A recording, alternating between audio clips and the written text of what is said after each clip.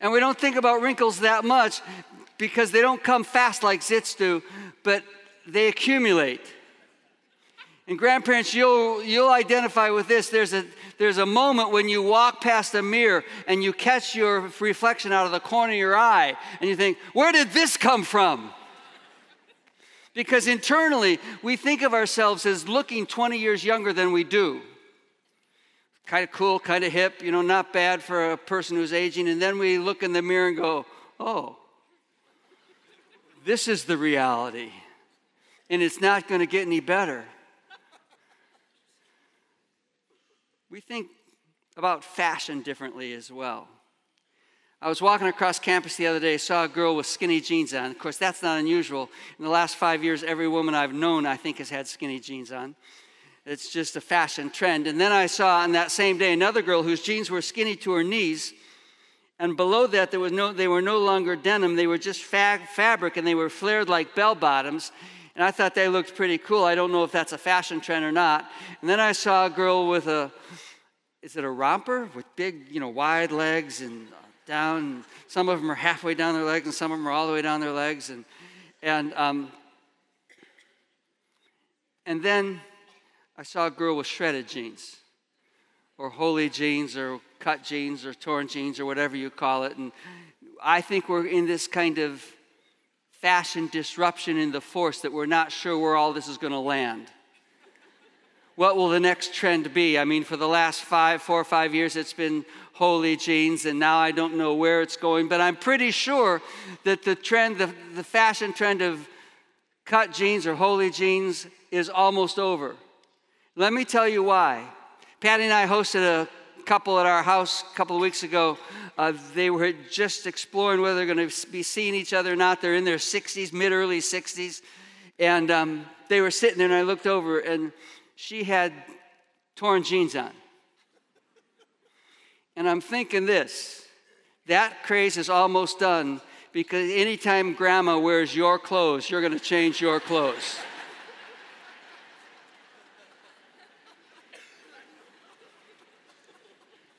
I mean, a lot of you woke up this morning and you thought, my grandma's pretty cool, but you didn't stop and think, I wonder what I have in my closet that I could look like her. We could spend a lot of time laughing about the differences between college students today and grandparents today. But I want to talk today about something that we share in common. To tee that up, I want to take you to the scripture in 2 Corinthians chapter 12. The Apostle Paul has been in a process of defending himself as an apostle of Jesus, talking about people who attacked him, talking about people who caused him problems. And then he talks about this issue that he has physically that he calls a thorn in the flesh. We don't know what the thorn in the flesh was. It was something bothersome for him, seriously bothersome for him, because he said it was sent to torment him. So this is a big deal to Paul.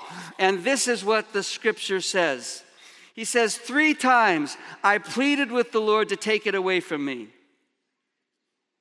But he said, my grace is sufficient for you, for my power is made perfect in weakness, your weakness. Therefore, I'll boast all the more gladly about my weaknesses so that Christ's power may rest on me.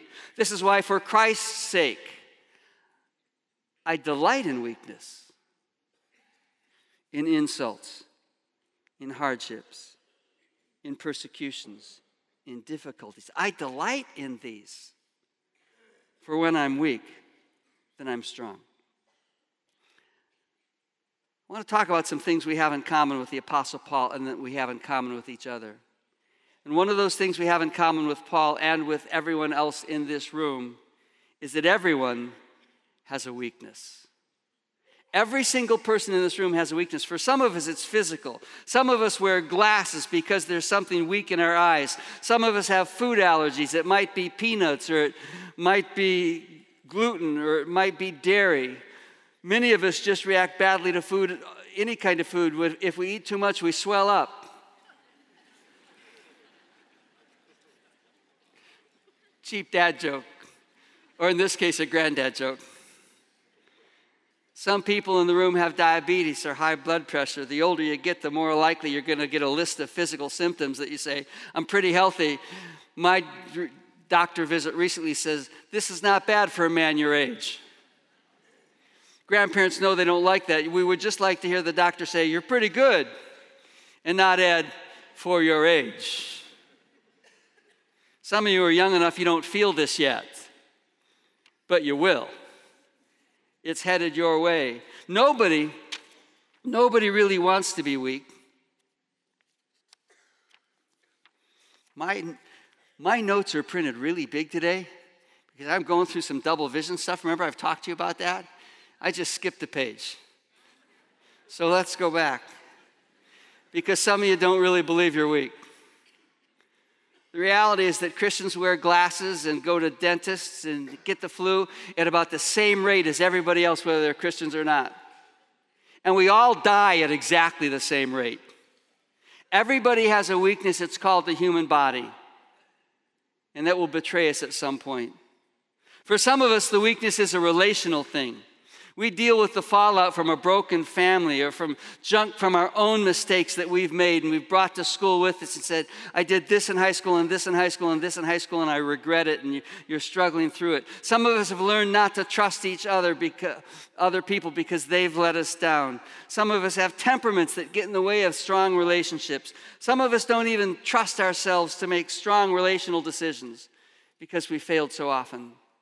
Some of us deal with mental health issues. Grandparents, you may not know this, but the levels of depression and anxiety and stress among college entering freshmen is at the highest it has ever been since it's being tracked. And we're not entirely sure why. It's just an epidemic of mental illness struggles or mental issue struggles, human mental health struggles.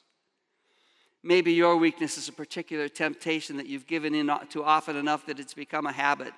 It's like it's taken control of your life, and you want to conquer it, and sometimes you do, and other times you give into it, and you've just learned to accommodate that, and you've grown discouraged in the fight.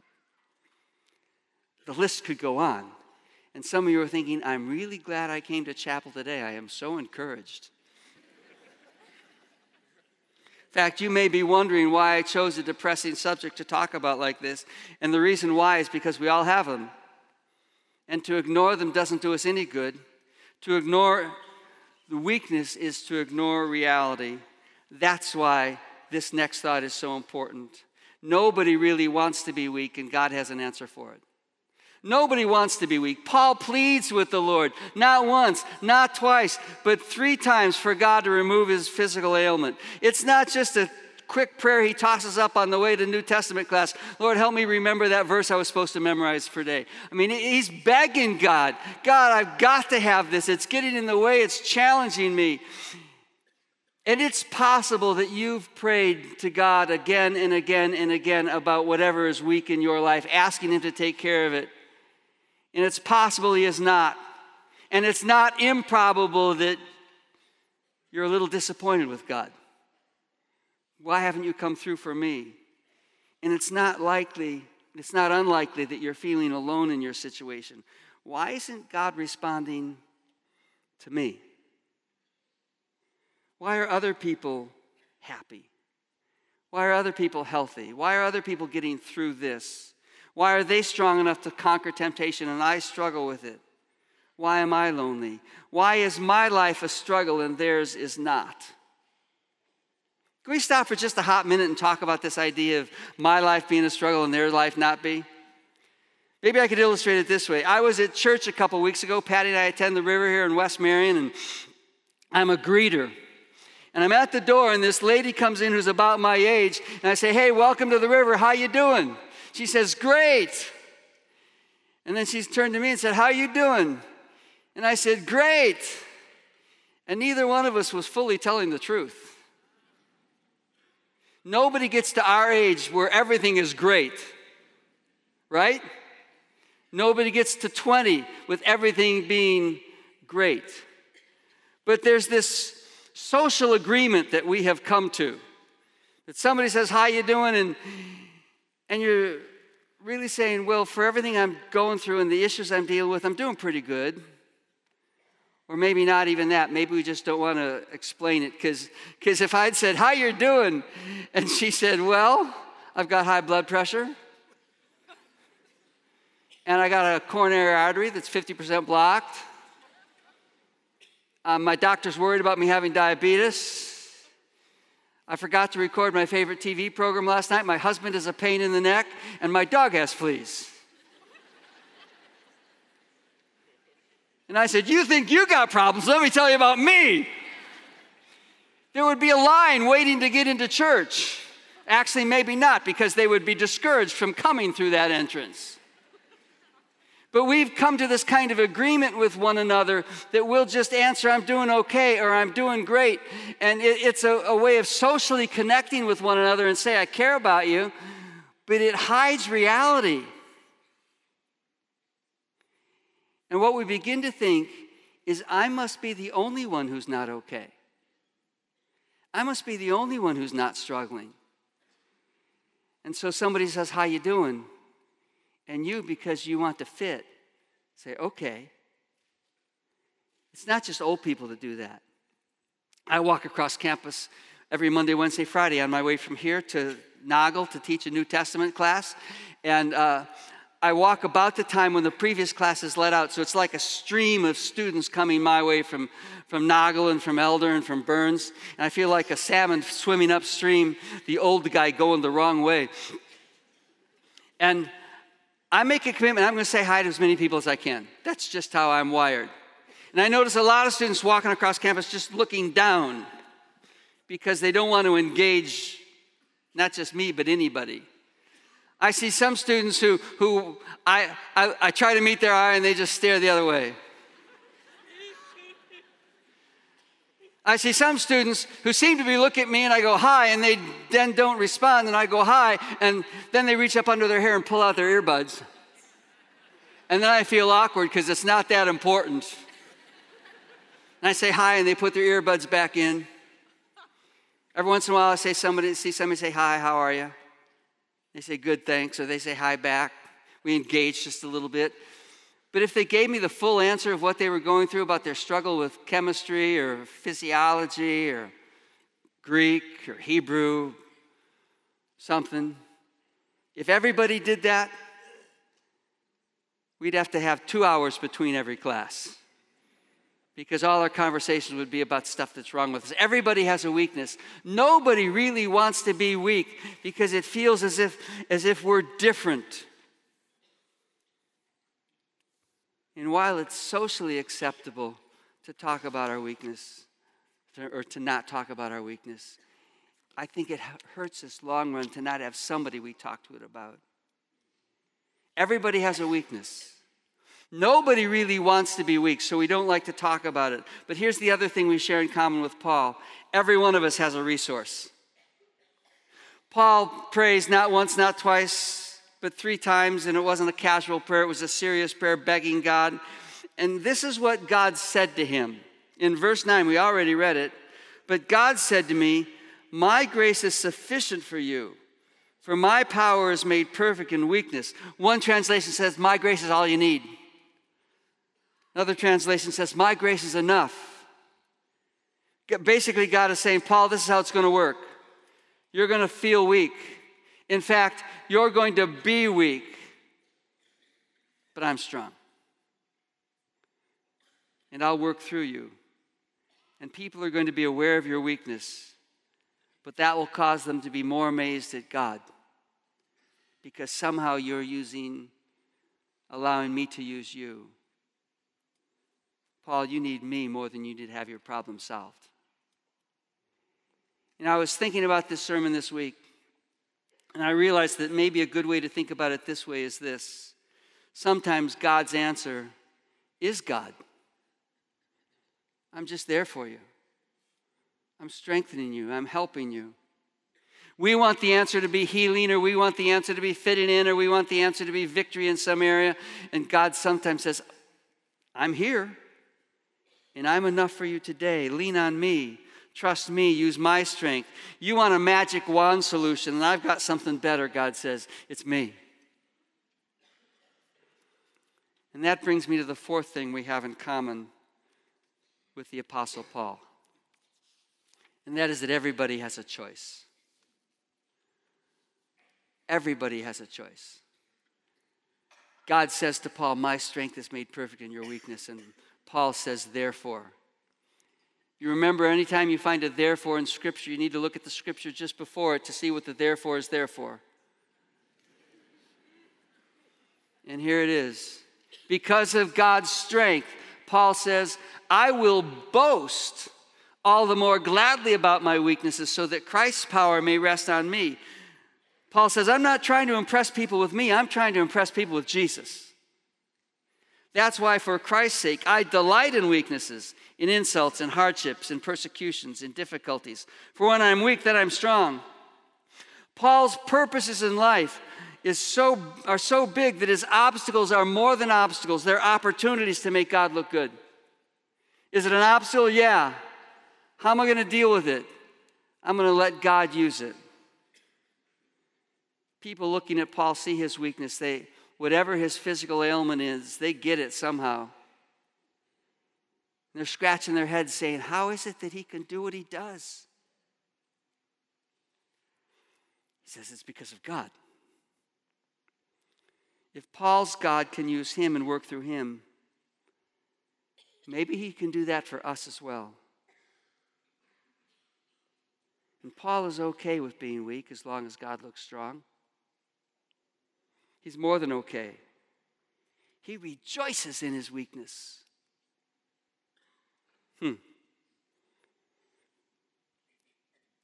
That's true. We can rejoice. That's what the theologian in me says. But there's a difference between saying it and actualizing it.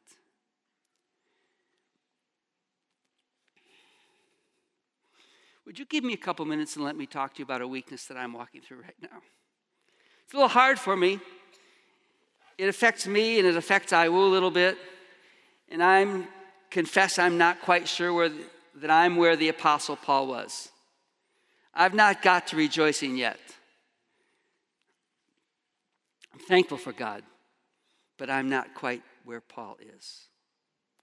Last spring, I began to notice some symptoms in my health that weren't normal for me.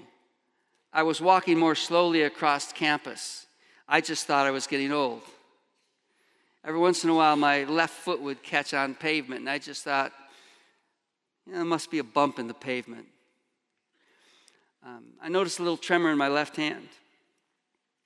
I would get ready in the morning in the mirror, and I'd take a look at my face, and it didn't seem to be right. Other stuff became concerning to me. Patty began to notice it.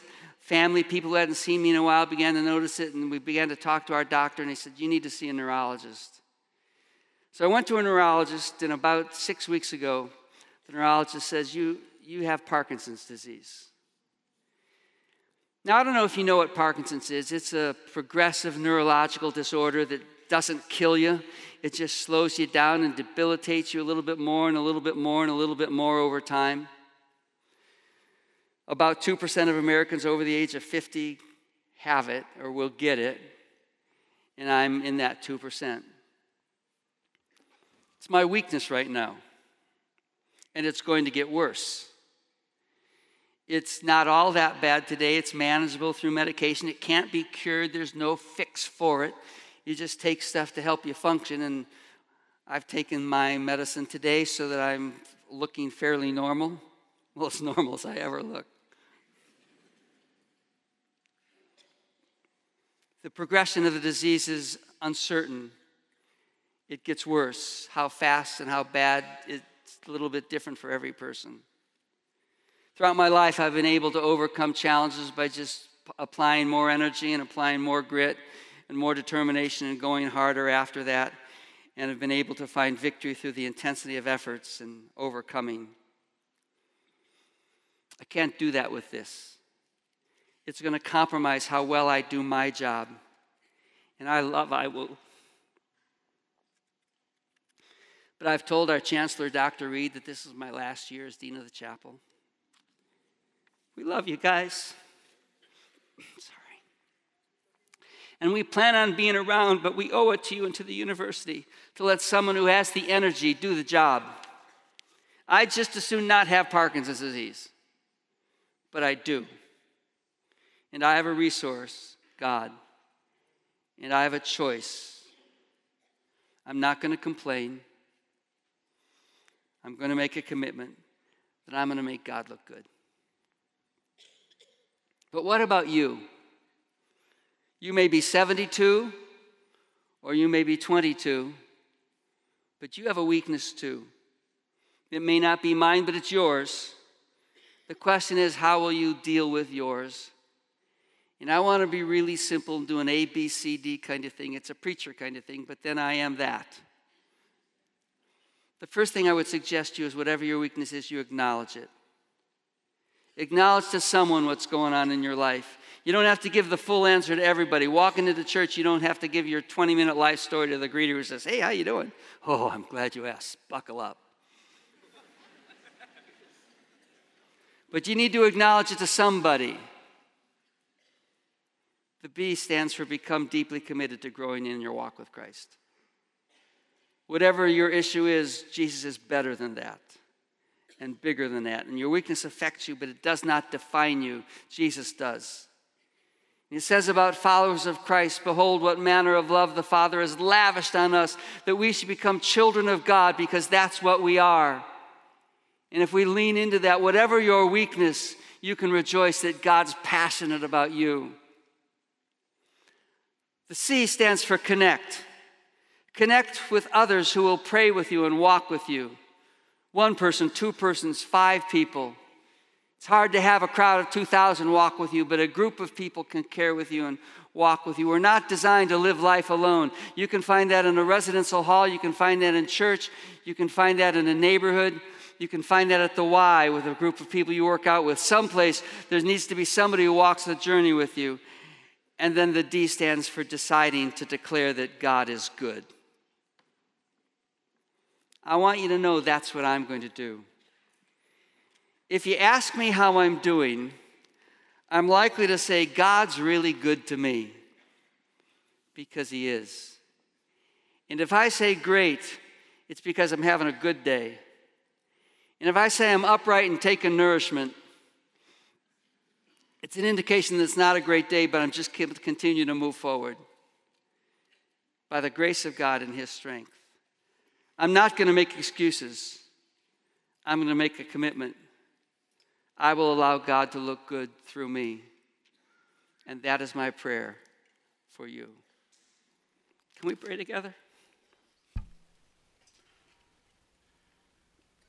Lord, my emotions rise to the surface because I am so passionate about the men and women who call Indiana Wesleyan home. I'm so thankful for their grandparents that have influenced their lives. And we are called to bring glory to you. Where we are strong, it is your strength. Where we are weak, it is an opportunity for your strength to work. May we give you glory in every aspect of our life and keep moving forward for the kingdom. I pray this in Jesus' name. Amen.